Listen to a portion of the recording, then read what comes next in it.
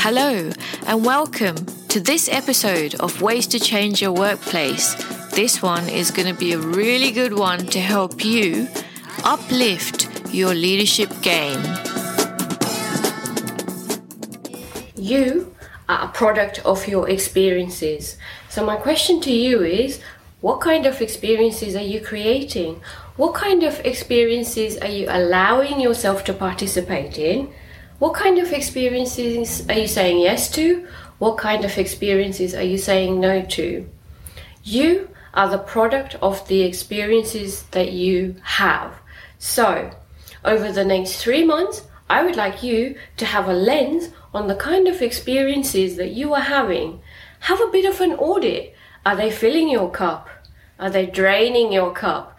What kind of experiences are there, and what kind of things do you need to change to have more fruitful experiences so that you can be your best self? If you like this episode, check out the show notes and sign up to my newsletter.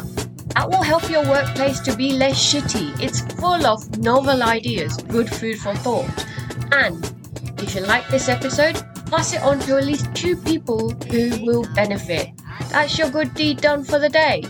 Also, remember to subscribe to the Ways to Change Your Workplace podcast via your podcast provider, and I will see you in the next episode.